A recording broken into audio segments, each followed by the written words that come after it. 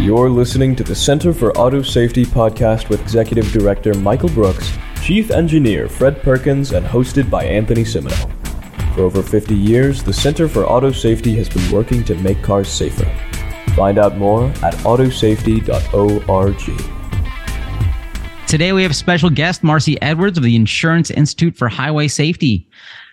She is a senior research engineer at the Institute. She joined in 2000, and her research focuses on occupant protection in the areas of whiplash and child passenger safety, among others. So thank you so much for being here.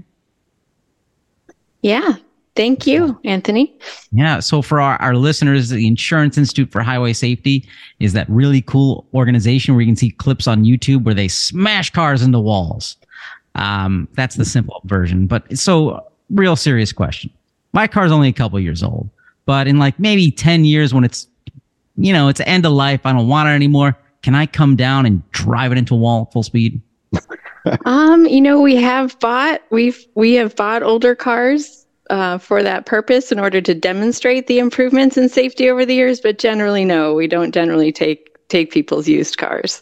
Come on, it looks so much fun. It is fun. I would think that'd be a great spectator sport. You could line up stadiums and it'd be almost like demolition derby, but way back in the day, come and be responsible.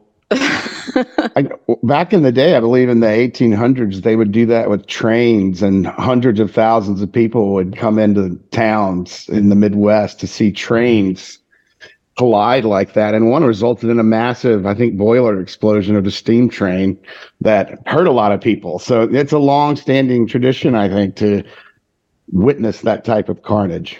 Yeah, and we have a lot more interest in visiting than we have capacity for sure. It's interesting. It's also educational, for people to understand the types of forces that we're talking about and how quickly an airbag deploys. But yeah, we have more interest than we actually have capacity for, unfortunately.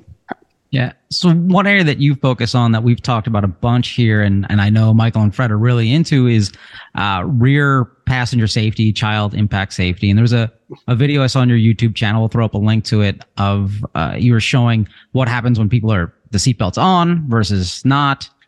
Because as a layperson, you always figure, okay, I'm in the back seat. If I don't have a seatbelt on, I'm just going to hit the seat in front of me. And that person, the driver, probably has a seatbelt on, so they'll be fine. And then you realize, no, you're just this bullet. Right. Yeah. People don't quite understand how much mass that they have and how much force that equates to in a crash, and how you can affect the safety of the other occupants in the vehicle when you become the projectile. So it's not just about your own safety, but making sure that you don't become an impactor for the other people in the vehicle. So what are you guys doing that it seems that really what IIHS does is it really kind of forces the industry to be honest about safety issues that they've been neglecting and whatnot. So particularly in the case of, child passenger safety and rear seat safety, what's kind of the big pushes that you guys have been doing for the last 10 years, really, that I've seen more of it? Yeah, we've been working on rear occupant safety, probably for the last 5 years. We started researching what the issues were in the rear seat, trying to understand what types of injuries we were seeing in the rear seat, and what the really difference was between front seat safety and rear seat safety. So, back prior, to 2007, if you looked at field data, the rear seat was actually safer. Vehicles, the intrusion in a frontal crash didn't get to the rear seat, and there was no steering wheel to impact, and so the rear seat was actually the safer place to be. But as we've made advances in safety in the front seat has now become safer in newer model vehicles. And so what we wanted to do is catch the rear seat up with the front. So we've made great gains. Automakers have responded to our tests and have really improved safety for the front seat. And so we wanted to see that in the rear seat as well. And so we started by researching what sort of injuries we saw in the rear seat and what sort of problems we needed to address. And then looking at how, with our crash tests or by adding a different crash test, we could address that. for rear seat occupants. And so that's what we recently put out in late 2022. We implemented our first seat ratings for rear seat occupants in frontal crashes. And I was going through those actually today, and it looks like a lot of manufacturers seem to not rate so great in those rankings, particularly I think in the medium and small SUVs. A lot of their systems don't seem to be performing as well. There seems to be a big difference between the good performers and the poor performers. Yeah. So the technology that is in the front seat, in your seatbelt in the front seat right now, there are two primary pieces of technology that are used to reduce injuries, and one is pretensioning, which tightens your seatbelt early in the crash in order to reduce the slack in the belt and reduce your velocity with the vehicle. And then the other one is force limiting, which is actually allows your belt to pay out some so that it reduces the forces on the thorax. And so in every vehicle that you might buy today, those are standard in the front seat, but they're not in the rear seat. And so right now, about 50% of the vehicles in the U.S. fleet have pretensioning and force limiting in the rear seat positions. And so that's why you see a big difference in performance. And it's not just pretensioning and force limiting. Sometimes it's how it's implemented. So, that's one of the things that we really wanted to focus on with this rear occupant evaluation is one, making sure that the technologies that we know are beneficial are implemented in the rear seat and adapted to the rear seat, but also that they're implemented well. So one of the things that we want to make sure is not happening in the rear seat is the seat belt, the lap belt sliding up into the abdomen. The seatbelt is supposed to stay on your strong bones, and that means the pelvis and the shoulder.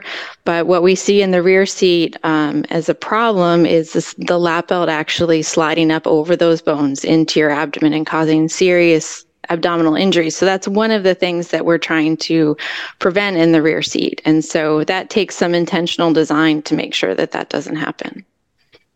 Now, there's no overlap between the testing that you do and the testing that NCAP does, right? But there's also some significant differences. Could you talk about that a bit? Sure. The tests that we do are largely complementary to what NCAP testing does. So NCAP testing does a full frontal, full width, flat wall test, whereas which can be more challenging for restraints in terms of acceleration and managing that energy. But we have complementary tests in that we do offset tests. So instead of hitting the entire front width of the vehicle, we have two tests, one that only impacts 40% of the width of the vehicle and one that only impacts 25% of the width of the vehicle. And those challenge the vehicle structure in a different way than a full frontal test. It focuses the energy on a smaller part of the width of the vehicle. And so the structure has to be able to manage that. And so that's one of the differences between our crash tests. And then with that comes different occupant kinematics. So the dummies move differently when you only impact part of the vehicle rather than the whole front. We together address a lot of the different types of crashes that we see in the real world. Well, you have different dummy types too, right? Different body types? Yep, we do. So right now for our frontal tests, we are using 50th percentile males in the front seat, but in the rear, we've just, when we added the rear occupant, which the NCAP test right now does not have a rear occupant in frontal crashes in the rear seat, and we've added a small female to the rear seat. And then they use some different dummies in the front seat. In some of their crashes, they use small females, and in the front seat where we're using a 50th male, and then in our side impact crashes, we're using small females in both the front and the rear seat, because we felt that was a higher risk scenario for small females than 50th males. Wow, that's fantastic. Are you limited in the types of body types that are available, or are you limited more by the scope of the tests that you think are reasonable? We are pretty limited by the types of dummies that are available. Right now, the only dummy sizes that are available are the 5th percentile female, 50th percentile male, and 95th percentile male.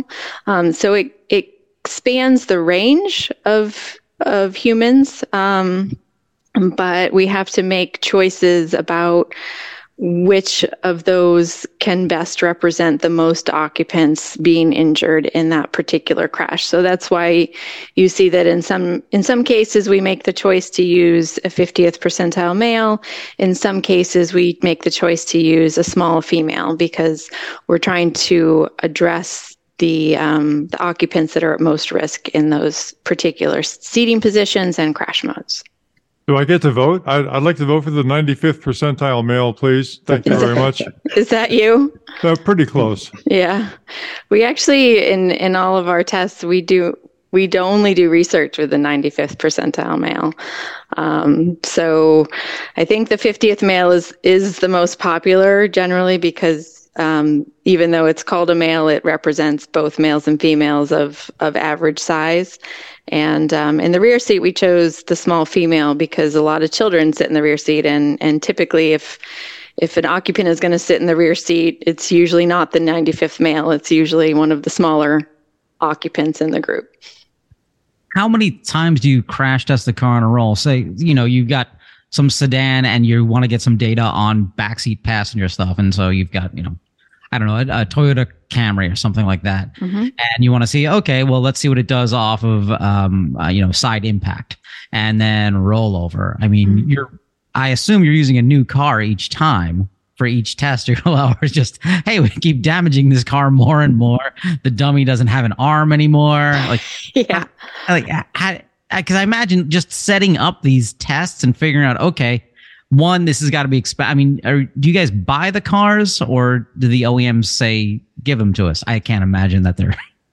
Yeah, so we do a little of both, but yes, we do. We have to test each crash mode individually because, although multiple mode crashes do happen in the real world, we like to keep it simple in our crash lab and straightforward. And so we keep those tests separate.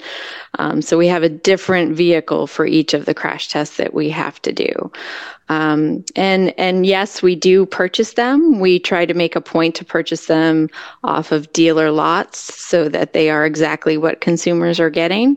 Sometimes automakers can nominate their vehicle. For example, if we don't have it on our test plan to test a vehicle and they want a rating for it, then they can nominate it, and they do contribute to the purchase price of the vehicle in that scenario. Do they ever come back and be like, hey, nominate this car? And then you guys test it and they're like, never mind. Don't, no. 1 star. Nope.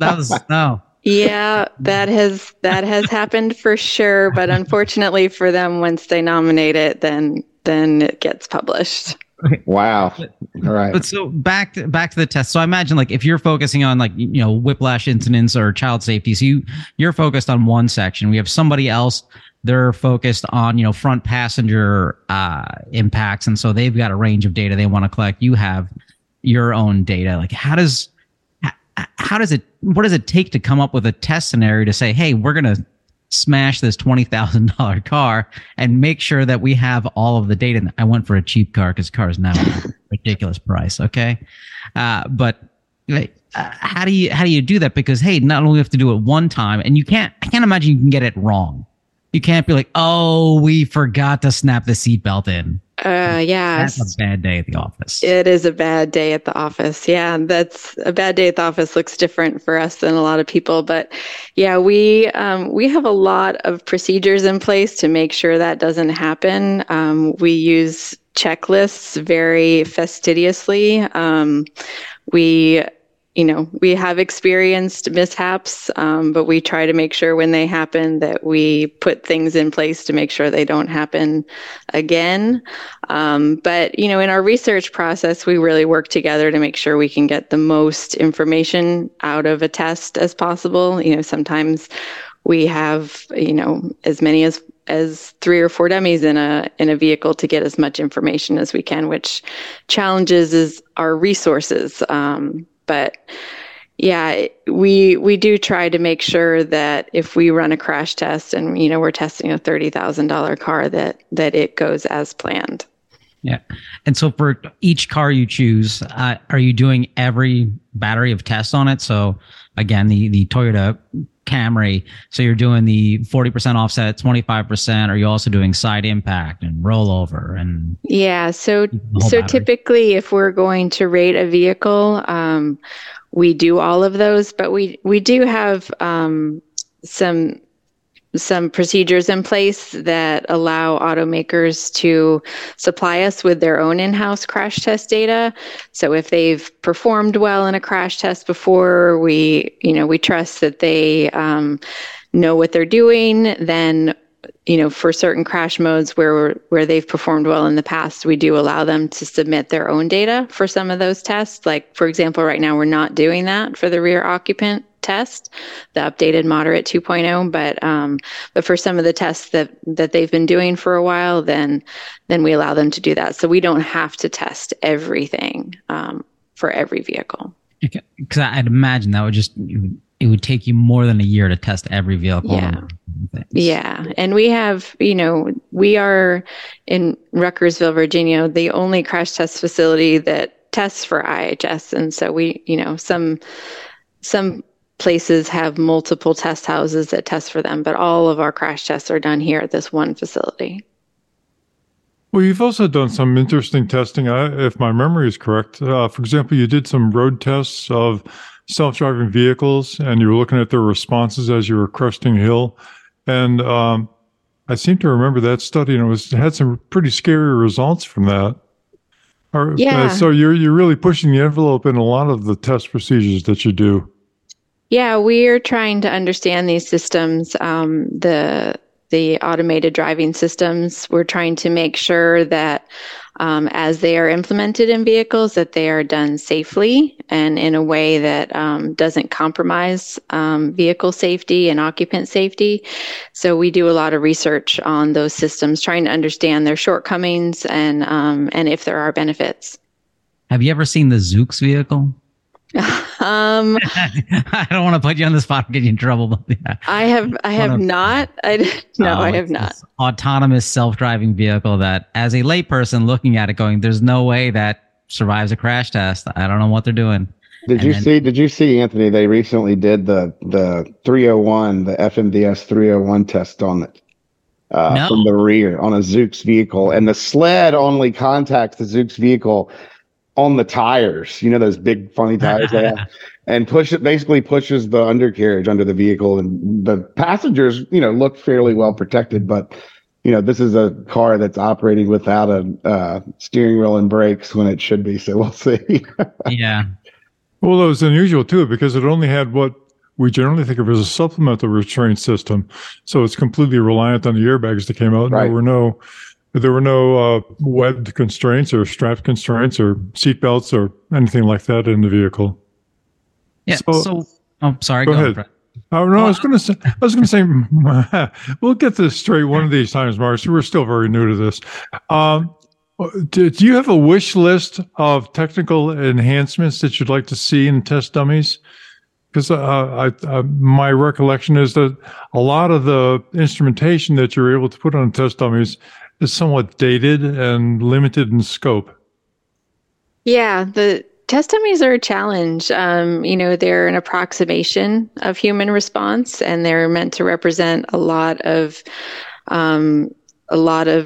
different humans at once. And yet, what we know about humans is that they're extremely variable. And so, dummies are a challenge, but we do know that how they've been used in the past and how we've been using them for the last, 20 years has really made a difference in vehicle safety. So we know, even though the tools have shortcomings, they have been beneficial in advancing vehicle safety thus far. But they do have shortcomings. And one of the recent ones that we, discovered was, the dummy has the small female has a sensitivity to belt position. And so right. she wasn't designed to have a sensitivity to belt position. It doesn't represent human sensitivity to belt position, but she has one. And so we have figured out a way to compensate for that. And so sometimes with the tools that we have to compensate for their shortcomings. And so, I would love to see a dummy that could truly represent human thoracic injury.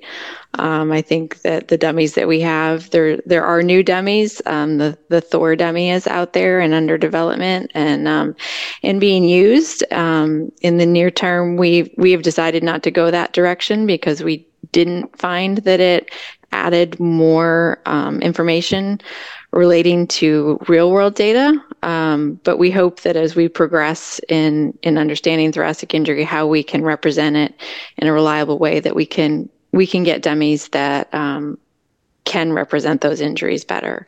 And another area is, we want to understand the female extremity injuries better. And so we'd like to see a dummy that can better represent extremity injuries and the differences between males and females.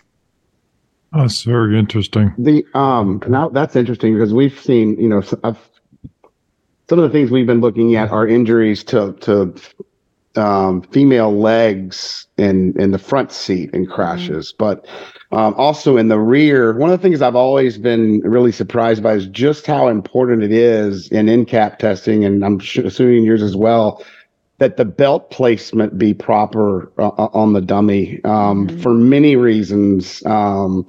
But also kind of related to that in the rear seat issue, there are a lot of chest injuries in the rear seats that I don't know if they're related to the lack of pretensioners and load limiters.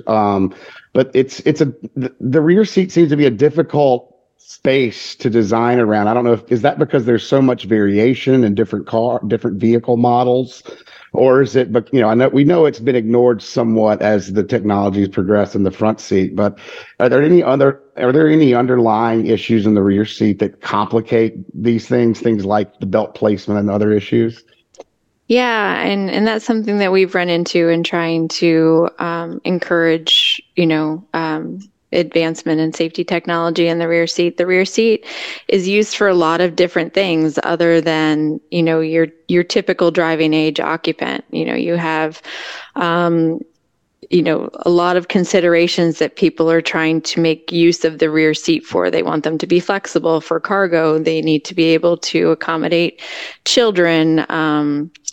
There's issues or strategies for the rear seat that you don't need to consider when somebody's going to be driving and, paying attention to the road and is of a certain age. People of a certain driving age, are not going to be the size of children. And so there are a lot of considerations in the rear seat that you don't have to design for in the front. And so that's why one of the issues in the rear seat is belt geometry and where the anchorages are placed and how they fit the size occupants that sit in the rear seat. And so that's one of the things that we want to encourage back there is good belt geometry that can adapt to the occupants that are in that seating position. And that is definitely a challenge in the rear seat. And I noticed in the rear seat ratings that, it's not just a rating of function. There's almost another rating on the side that's, I think that's a rating of whether they have pretensioners and that type of equipment in place. But I saw some vehicles that do have that equipment in place, but they still perform either poorly or marginally in some of the testing, which means they don't quite have it figured out even with that technology in there. Right. And yeah, that's what I was talking about before about the implementation. So there are vehicles that have the technology that we want to promote, the pre-tensioning and the force limiting, but the implementation is just not quite there. And that is usually related to submarining, and that is often related to belt geometry or how the belt movement is managed.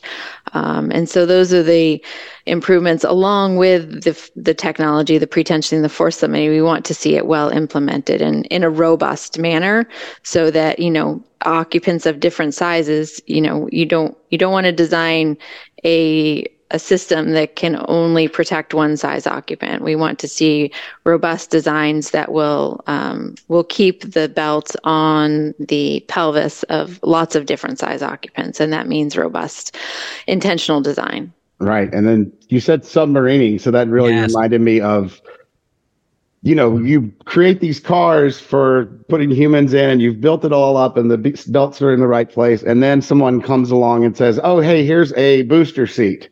Yeah. That they want to stick in there and change everything up that you've designed into the vehicle and then put a child into that system. And I think, we see high rates of submarining, particularly in certain types of booster seats. Is there, any information that, parents should even know about this? Are there certain types of booster seats that might be better or worse? I mean, I think we all recommend that parents keep their children in the house child seats as long as possible before moving to boosters. But other than that, are there any things that consumers might, want to know about booster seats that could help them in picking the right one? Before that, consumers, me in general, want to know what exactly do you mean by submarining? Yeah. I throw that term around a lot, and I apologize. And then we're going to get the pre-tensioners and the other thing. I think I got, but submarining, help me. Yeah.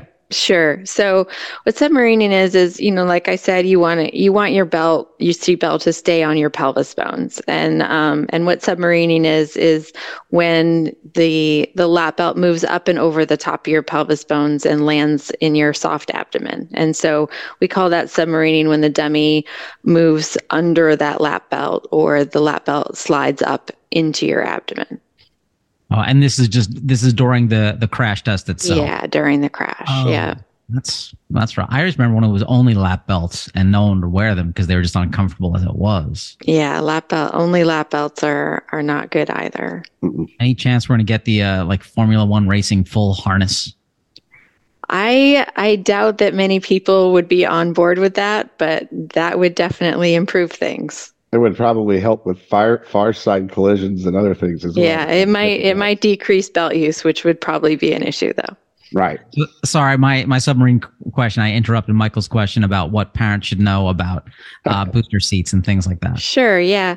So we actually we rate booster seats for belt fit. So one of the things about booster seats that we want to encourage, and booster manufacturers have responded in creating good belt fit. And like I said, good belt fit means keeping the belt in a good place that's low across the pelvis and across the clavicle bones. And so we have ratings on our website that can help parents choose or caregivers choose what type of booster might best work for their child.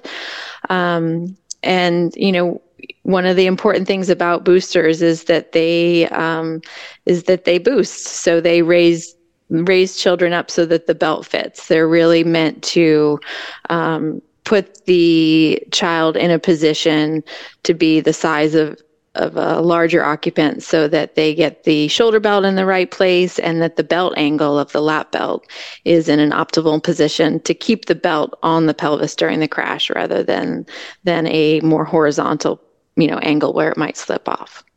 Is it important to match the model of booster seat with the particular car model that you're considering? I think it's always worth testing your vehicle with a booster seat, and making sure that, your child and that booster in your car are well suited. And how would somebody know if they're well suited? Well, yeah. That's a you good. go out and you buy 3 dozen booster seats. Yeah. And try each of them in your car. Yeah. So that's part of what our ratings are. Is they have check fit. If there's ratings that are they're pretty likely to work in a lot of vehicles, and then there are boosters that you may need to check it in your car and make sure that they work with your child. And that's, again, making sure the belt is low across the lap or across the pelvis, and making sure that the belt is across the clavicle rather than up on your neck or hanging off your arm. And those ratings can be found, and some details about how that fit can be found on our website as well. You guys do fantastic work. I got to say, it's wonderful that you're out there. I do have another question. You do some crash avoidance testing, right? And there are no federal standards for crash avoidance testing. So you're running in advance of whatever the federal government might be doing. So brings up a lot of interesting questions. Number one, do you find that it works well? And number two, is there any car company that's saying, well, we don't have to really build a stronger car anymore because we've got this crash avoidance testing, and we're simply not going to be getting into crashes. So why bother putting steel in front of the passenger compartment anyway? Yeah, so we do crash avoidance testing, and I think that's one of the ways that we're able to complement what the federal government is doing, because we can move more quickly in some of these areas to implement evaluations. And yeah, we have absolutely seen that they've been beneficial, and we've seen that automakers have responded. So we do frontal crash prevention evaluations, and we are, we've seen excellent response to that. We had a voluntary agreement with automakers to make automatic emergency braking standard by 2022, and really they've responded. Like 99% of the vehicles on the road were committed to have automatic emergency braking by 2022, and we've seen significant improvements in the field in that technology reduces crashes. And so we want to continue to promote that. And actually we've retired the original one, and we are researching what the next phase is to improve things even more. And so we're pushing. We think that's really beneficial technology, and we're pushing to keep that, to raise the bar on that. Yeah, and we've already seen lots of benefits in crash prevention I guess we like to think of it as like phase one or level one automatic emergency braking in many respects. Right now it's able to work at low speeds and prevent car-to-car collisions, but pedestrian automatic emergency braking is coming out, and we're hoping that it can work. Automatic emergency braking can work at much higher speeds over highway speed, and that pedestrian braking can work better at night, and in other scenarios where y'all have pointed out that it's some of them aren't doing so well. Yeah, that's exactly. Those are coming out with its rules soon, so a lot's going on in this area. Yeah, and that's exactly where we're looking as well. We're looking. We do pedestrian AEB testing already at daytime and nighttime, and the update that we're looking at is looking at using higher speeds for frontal crash prevention evaluations. Have you seen any OEM doing a job where you're like, hey, that's much better than we imagined? I think that there is definitely a range of performance, and so sometimes we are surprised in both directions by performance. Okay, fair. Very political answer. I know the radar on my system, its field of view is slightly narrower than it should be. Yes. Yeah. And that's why we evaluate these systems, because nobody else is, and they're made by different manufacturers, and they all have different standards, and they have different equipment that they're using to make the judgments. And so, I think it's helpful for consumers to have some standardization of what the technology is that they're getting. Yeah, that's what I'm wondering. Will NHTSA finally getting out its AEB rulemakings, will that make your job a little easier? Because there's going to be at least some standardization to the systems. Yeah. And, that's generally what we hope to see, is that things that we have spearheaded end up in, regulation, so that we don't have to keep doing them. We can move on to something else. Yeah, I like the fact that you guys are testing this instead of the member of my household who decided to test the AEB system. You know how great it is. The guy at the body shop loved it. It didn't work so well, huh? No, it was changing a lane and I wasn't in the car, but I was like, how did you miss that giant? That's the radar missed it too, I guess. Yeah, I managed to back into my my husband's car. I found a fringe case of my system as well. Was the backup camera lens dirty? I think I just found a fringe case on the rear corner panel or something. Got it. That's good to know. So Fred briefly mentioned you guys were working on autonomous vehicles, and you glanced over this thing because autonomous vehicles is like our big issue these days. Mm-hmm. Each week we have Fred read through something we call the Consumer AV Bill of Rights, where it's a list of, hey, these are the things that autonomous vehicles need and should have. It's great that you guys are starting to test this, but before we jump into Fred discussing number 9 of the Autonomous Vehicle Consumer Bill of Rights, what was the one you were talking about there with the AVs cresting a hill and something? Yeah. Was it a cruise? Did it hit a school bus again? That I don't know. I actually do passive safety generally, which is the actual crash safety. So the details of what that case was, I'm not sure, but we are researching autonomous vehicle technology, and so, like Fred said, we put out some research on level 2 systems and how well they work, which is typically adaptive cruise control or lane changing. And so we are trying, and we're actually going to be putting ratings out on those systems later this year. We are trying to make sure. What we want to do is make sure that those systems are keeping the driver in the loop, that the driver has shared responsibility in the system. And so, I think there's some perception with autonomous vehicles right now that the driver can disengage. And what our goal with this rating is to make sure that the system keeps the driver engaged, and that means that they're visually engaged. There's cameras looking at where their eyes are looking, that their hands are ready to respond, and so that's what our focus is for autonomous vehicles right now. Very neat. Shall we go into the Tao of Fred and discuss autonomous vehicles? Oh yes, let's do. Okay, welcome to the Tao of Fred. The Consumer AV Bill of Rights. This week it's item number 9. Oh, I love this one. This is my favorite one. AVs shall include a foolproof capability to expedite safe egress on demand of its occupants. Example, a big red stop button. I like it. You've now entered the Tao of Fred. Thank you.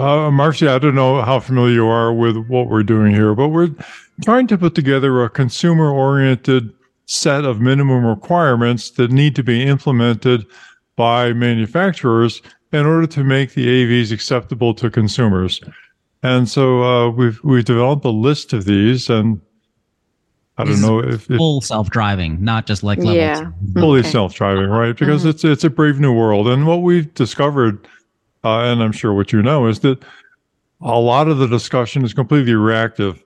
A manufacturer will propose something, they'll say we're going to put it on the highways, and a lot of people react to that and say, well, no, because of this and no, because of that. There is no set of standards that industry has adopted or the government has adopted that says this is what you really need to do. And so we're trying to fill that void with this AV Consumer Bill of Rights. So today we're talking about, as Anthony just said, including a foolproof capability to expedite safe egress. So why is that needed? Well, number one, we don't ever want a consumer to be in a position of being held captive by AV logic when they want to get out of the car. There's a lot of reasons why somebody needs to get out of a car that go far beyond what we can imagine right now. Emergency situation, somebody threatening the vehicle, bad weather, who knows what. There's probably a lot of reasons why a human judgment needs to be superior to the machine judgment about when and where to let the passengers out of the car. So we believe that before they're introduced into commerce, the AVs have got to provide a means for untrained occupants to obviously initiate expedited safe vehicle stop and occupant egress. So you can think of a big red button that you want to stop. You can push that and the car will say, okay, I understand. It pulls over to the side of the road, lets you come out.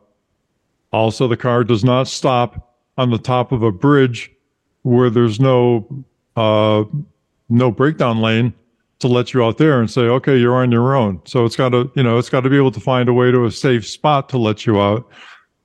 Also, a big red stop button isn't going to do somebody who has vision problems a whole lot of good. So there's a lot of talk about use of AVs to expand mobility for people who are otherwise challenged in mobility, but they've got to accommodate the needs of these people as well as the needs of a normally sighted person or a person with normal motor control if they're going to expand the envelope of users to include, this expansive group that has been so often talked about. So the emergency egress has got to address the physical or mental limitations of its passengers. Also, if you're sending your 3-year-old off to the violin lesson in an AV and you've just plugged in your credit card and off they go, you got to make sure that the car is compatible with the capabilities and judgment of a 3-year-old to get out of the car if they need to do that. You just invented a whole new horror genre. Cars that kidnap. I mean, 2020 is going to have a whole series on this. Yeah, well, thank you. I didn't know I was that creative, but I like that idea. Ultimately, the AVs must never falsely imprison a person for any reason. If they want to get out of the car, if they need to get out of the car, if they need to stop the trip for any reason. So we think this is a modest and easily achievable goal before the AV enters service. Well, maybe not easily achievable. It could be difficult, but it needs to be done because that is something that every person right now who's riding in a conventional vehicle implicitly has access to. I don't feel well. I'm going to throw up. Okay, well, let's go to the side of the road before you do that, Charlie. And, I'd prefer that you do that outside of the car rather than inside. Simple things and complex things. But it all relates to that same initiative that you've got to have the consumer, you've got to have the person inside the car in control of their presence within the car for whatever reason. I've gotten a surprising amount of pushback from other people in the regulatory community about this, saying, well, it's not easy. We can't really do this. That's fine. If it's not easy and you can't do it, then don't put the car on the road that's going to endanger the occupants. Wait, they're saying that's not the easy part, whereas a fully autonomous vehicle, that's the easier part? Sure. People bring up people say, well, you can't do that because you might be going over a bridge at 60 miles an hour and there's a truck passing you and it's raining and there's no breakdown lane. And so you can't have somebody just stop the car and get out. Well, that's true. That makes it difficult, right? You need to put enough judgment and enough capability into the car so it can sense those extreme circumstances and yet still assure the safety of the people who are in the car. Difficult thing. But again, we're coming at this from the perspective of the consumer. We're not coming at this from the perspective of the pragmatic engineer who's got to get something out on the road because the ROI calculation says, it's going to be in the market by the end of the year, and I don't care what it takes to get there. We think we're the only ones doing that right now. I wonder if there's anything on your side at the IIHS that's talking about putting together some kind of minimum standards like this that every car must meet in order to be suitable for public use? Yeah, I am not aware of anything that we have put together for the future levels of vehicles. I think for us, we have our plate full trying to address the systems that are on the road right now. So we have not put a lot of energy into trying to think through what it would look like to make sure that vehicles are addressing these issues for consumers. But I think it's great that you guys are doing it. I think that's an important role that somebody, like you said, these are not reactionary necessarily, that they're forward thinking from the perspective of the consumer. I think it's really great that you're playing that role and advocating for the consumers in this way. Because like you said, there's a lot of things to think about, and those are from the perspective of a consumer. I had not thought through that myself, so I think it's a great thing that you guys are doing that. Yeah, I imagine this future will get your life very busy, because in some of these AV vehicles, there's no longer a front seat, there's no longer a back seat. I mean, it just would change your testing facilities and practices dramatically. Like the Zoox vehicle that I like to make fun of. It's like it's a pod with bench seats facing in towards the center. Yeah, and as a community, I think, there has been a lot of research trying to address those sorts of scenarios, the differences in AV vehicles, the types of seating constraints, the types of safety systems that would need to be in place to adapt to an occupant that was reclined or facing the opposite direction, or,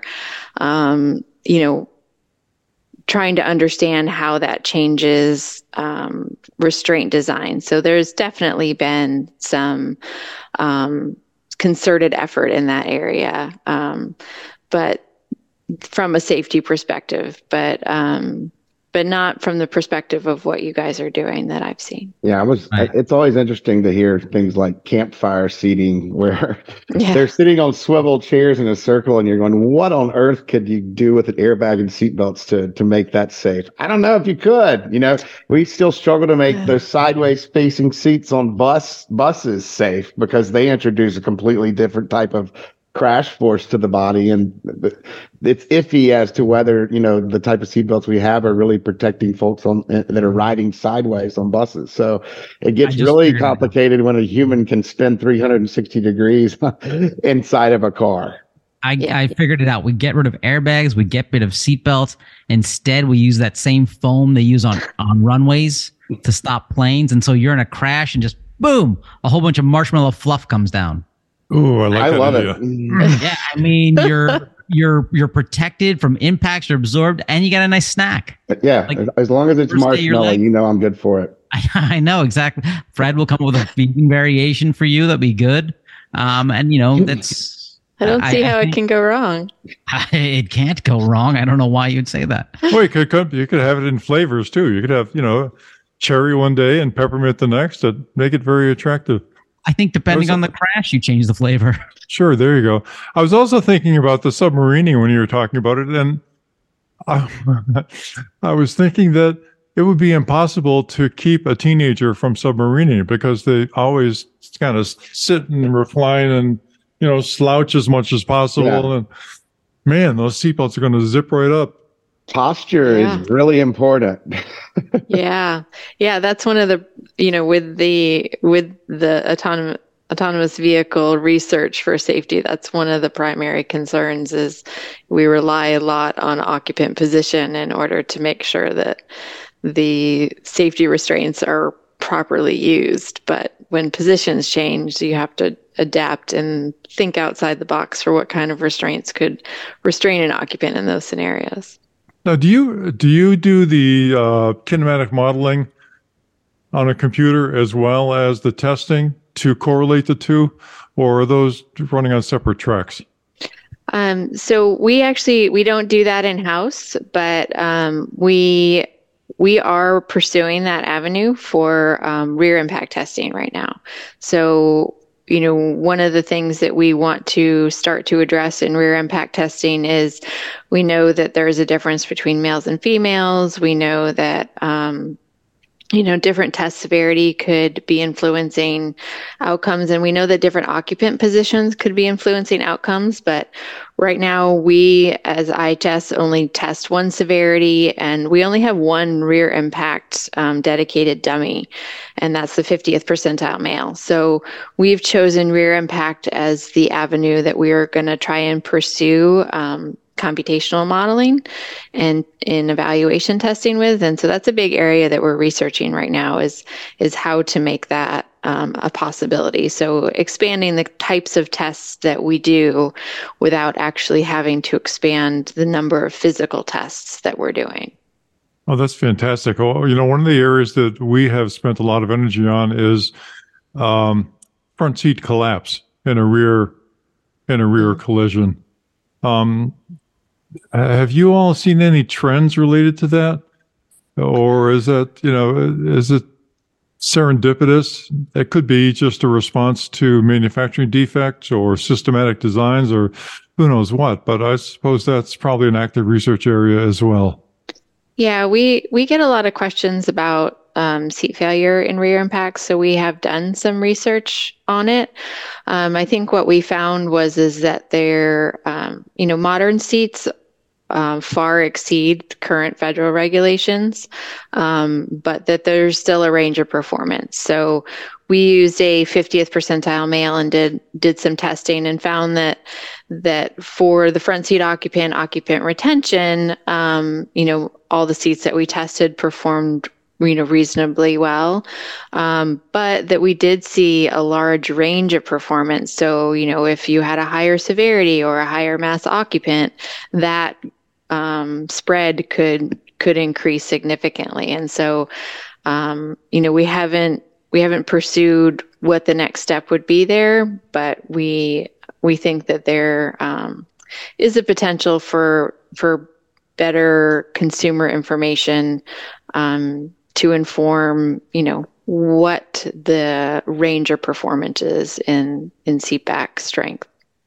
And I know it gets complicated there because you're also juggling the front seat occupants' crashworthiness and some of the whiplash things that you've worked on, along with the potential for the rear seat occupant to be impacted. So it's a tough area to figure out how to improve seats in that respect.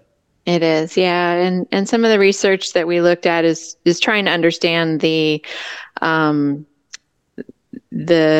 trade-offs between high severity rear impacts and low severity or whiplash rear impacts. Trying to understand if there are seats that can, both protect an occupant in a high severity rear impact without increasing the likelihood of whiplash injury. And we found that there were seats in the market that were already doing that, but not all seats were employing the best strategies to do that. So I think there is room for improvement there, but it is challenging because you have to make sure that you're balancing a number of things. You don't want to increase likelihood of the more common whiplash injuries in order to address the very rare high severity, but it's important to make sure that seats are protecting occupants in high severities as well. And then you add in the interactions with the rear seat occupants, and that further complicates things. My infant grandsons, were in the backseat of a car being driven by their nanny when it was hit by a car going about 70 miles an hour. So I want to thank everybody personally who was involved in tests that contributed to their getting through that experience with no injuries and being just absolutely fine. So thank you very much. Thank all of your colleagues at IIHS for their contribution to that. And, it's very personal to me. Yeah, I'm really glad to hear that they were okay. Yeah, they were just fine. Their driver, the woman driving the car, was a little bit upset, but not injured. And so, it had a happy ending. I love it when that happens. And I guess that's what we're all about here. Happy endings for extreme circumstances. So thank you. Yeah. It's my pleasure to do this work. Thanks. So before we let you go, though, fair to say that you're an expert on seatbelts? Sure. Okay. Great. So we ended last week's episode with these myths about seatbelts that I think NHTSA put out. And one of them was a scenario where people are afraid, I don't want to use my seatbelt because it will trap me if I get caught underwater. And so I put forth the scenario, okay, I'm driving over the George Washington Bridge. I go off, hit the water. Michael said the only reason I survived because I had my seatbelt on. But, you always see that movie horror thing. Does it trap you in place? And as the seatbelt expert, do you have one of those knives to cut off the nylon in your car? I don't. Okay, then I don't need it. If you don't have it, I don't need it. Okay, good. I am not a worst case scenario sort of person, so I'm not always thinking about what the worst thing that could happen. I'm a bit of an optimist, so I do not have one of those. Okay, but have you ever heard one of those cases where the seatbelt won't release? It's rare, if at all. In movies, yes. I have not run into those in the real world. So I think your chances, that is correct. Your chances are much better if your seatbelt is on in almost every scenario. Okay, so you heard it here, folks. Marcy Edwards, Senior Research Engineer at the Insurance Institute for Highway Safety, says wear your seatbelt. Okay? Wear your seatbelt. Thank you so much for joining us. This was Thank you, Marcy. A great conversation. Thank you, Marcy. You're welcome. Thank you. It was a pleasure to be here. Until next week, listeners, I know you're on autosafety.org, clicking that donate button and filling out the form, or you can just keep clicking the donate button, but then fill out the form and hand over your credit card information. Hey, didn't we forget something? Something about an armored vehicle? Okay. So, yeah. Okay. So I'll give an update on this. We put it out there to people saying, we got 5 monthly donors in a certain period of time, that Fred would reveal the story about how he was chased by a tank. He was not the protester in Tiananmen Square. He was not in some Vietnam protest. He was not getting chased by the National Guard at Woodstock. His Woodstock story is a totally different story. We can add that on now, or we can save it for 2 weeks from now. It's up to you, Fred. Oh, let's save it.